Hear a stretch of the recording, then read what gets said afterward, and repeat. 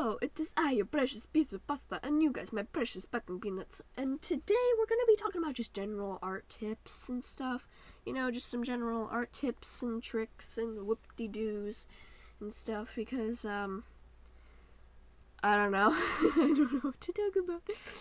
I don't really have a central idea today. It's just a bunch of little mini tips and tricks. So, anyways, let's get into it.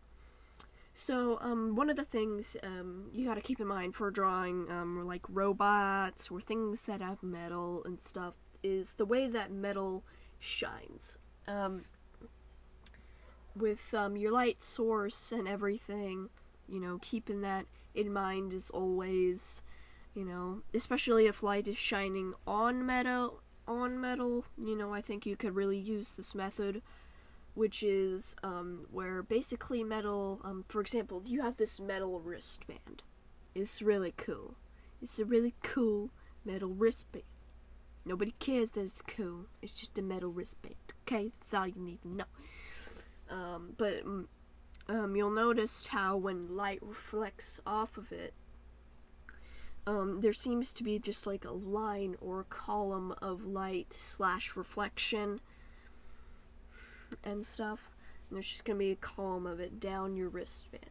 And if you were to, let's say your light source is diagonal from your arm, you know, it's just a little bit higher than your arm and towards the right and stuff, shining down at the wristband on your arm. Well, if you turn your arm, you're gonna notice that that band, that strip of light that's going down is gonna follow the band around your arm, you know.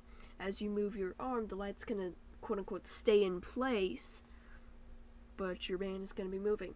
And that's because metal is shiny, you know, metal is shiny, and as long as the light stays in place and is still aiming in that way, that band of light is just going to continue reflecting off the metal. Now, it may reflect a little differently around, like, certain curves and stuff as you move around your arm, but it's still going to reflect in basically that column of light.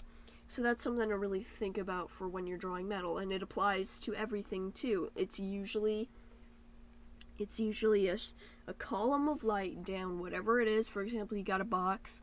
Okay, well, you got a box, and it's reflecting on that box, you know, or that tube or something, and it's going to reflect like that because it's metal. Metal is shiny. Unless you're doing rusty metal, then it won't have that shine. It'll just be rusty. So that's a tip for you there. Another thing, when you're drawing objects from, like, real life and stuff, for example, I have my favorite cup here, Cuppy Jr., and yes, I named my cup. Do not judge me. But basically, it's a column, okay? It's a column. And, you know, it's made of a material, I'm not sure what it is. It might be like aluminum or something. But it's doing it too. Now, while it isn't a large column of light, it's still a column of light, you know? So it also applies to objects in real life. Now, in real life and stuff, and in art, depending on what you're doing, if the metal has some sort of texture to it, that light is going to be textured as well, because you gotta remember that the light is coming down, it's reflecting off the metal, and the white light goes into your eyes. Well, so that's what makes the texture seemingly adhere to the light that's shining on your column or box or whatever. Another thing to keep in mind about realistic objects, or just realistic objects in general, is that when you draw them, you have to think of them in a 3D view. You cannot think of it like, okay, how do I put this 3D object on 2D paper? Try in your mind to think of that 2D paper as, you know, as it's not flat, you know. Try to think of it like you know, it's 3D or something. For example, if you've ever worked in a 3D modeling program, I work in Blender sometimes. I've been trying to learn Blender. But basically, it's a 3D software and stuff. If I were to try and make Cuppy Jr. here in Blender, it would be essentially the same as figuring out how to draw Cubby Jr. on paper. For example, in this Blender program that I've brought up out of nowhere, you would take some columns, you'd stick them together and everything, and you'd have to figure out the radius, or just how long, how wide they'd be. And it's the same thing for on paper. If you have other objects in your scene on paper, you're going to have to figure out their relation to each other, like how big is one compared to the other, and stuff like that. So you have to figure out the ratios, not only in this Blender program, but also on paper. And another thing you gotta figure out is, along with the dimensions and everything, like where is the shading at as well. It's the same thing in Blender. You can turn on lighting effects, and you can figure out, like, how should it be, how is it in real life versus how it is in the program versus how it is on paper. So really, you gotta think of it in a 3D view, because otherwise you're gonna end up coming up with a 2D drawing. If you think of it in a 2D way, it's going to be a 2D drawing. It's not going to be convincing. So that's all I'm trying to say. You got to think of it in a 3D view, because if you get stuck in the 2D mindset, then you're going to end up convincing yourself that you're drawing a 2D drawing, and then it's going to end up looking 2D. So that's all I'm trying to say here. Another thing about art is textures and fur, stuff like that. How to do fur and hair and all of that.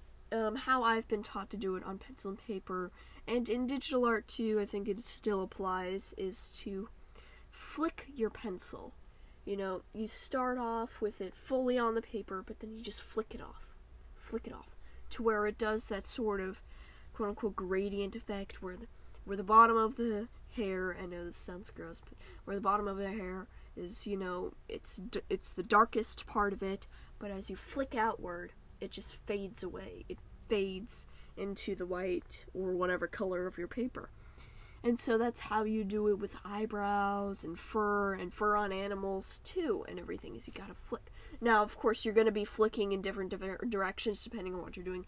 For example, for eyebrows, the start of the eyebrow, the part that comes up to the bridge of the nose, you're going to want to be flicking up, and then as you go along, you're going to be flicking more diagonally. For example, if you're doing the right eyebrow, you start flicking up, and then you start flicking to the right until you get to the bottom of the eyebrow, the part that usually goes down, and then you gotta start flicking in a different direction. So really, fur and hair is just flicking, except for hair on your head and stuff like that. And of course you're gonna want to do a quote unquote harder flick for thicker fur, or if there's more fur and stuff like that. But from how I understand it, it's mostly just flicking. Now, of course, it could just be for facial features like eyebrows and eyelashes, so you might want to test this out a bit more on your own. I personally have never really tried doing fur this way, but I will definitely try it at some point, see how it works. But yeah, so that's another thing about art, and texturing and stuff like that. And in a lot of like I say, in a lot of programs, I don't know, like I said, when I work with digital art, I mostly work with Procreate, but in Procreate at least, there are different texture brushes and such that you can use. Now, another tip, and I've probably said this before, but I figure I'll say it again.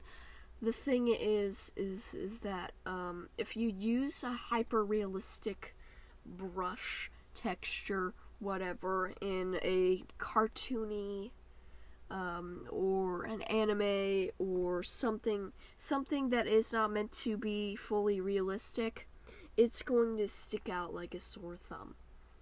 And that's basically like it's different styles essentially clashing with each other. Now, it could make a very good contrast if you do it right, but at the same time, when you're doing different styles and stuff, try not to do too much incorporating unless you want people to be off kilter when looking at your art or something. It depends on the tone of your art, just like how in writing it depends on the tone of your story.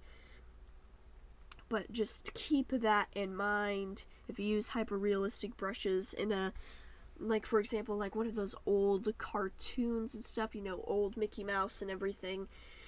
It's going to be very, very, it's definitely going to pop. It's going to pop a lot, you know, and you often see this type of hyperrealism in, like, cartoons such as, like, Gumball, and, I guess in SpongeBob too. I haven't watched in forever, and I don't even remember, so, you know, just, check those out if that's something you're thinking about doing, see how the styles kind of clash together. I know clash probably isn't the right word for it, because like I said, you can make it work in a way, but, so yeah. So anyways, that's all I've got for you today. Love you guys. Mwah, mwah, mwah. Kissy. Whatever.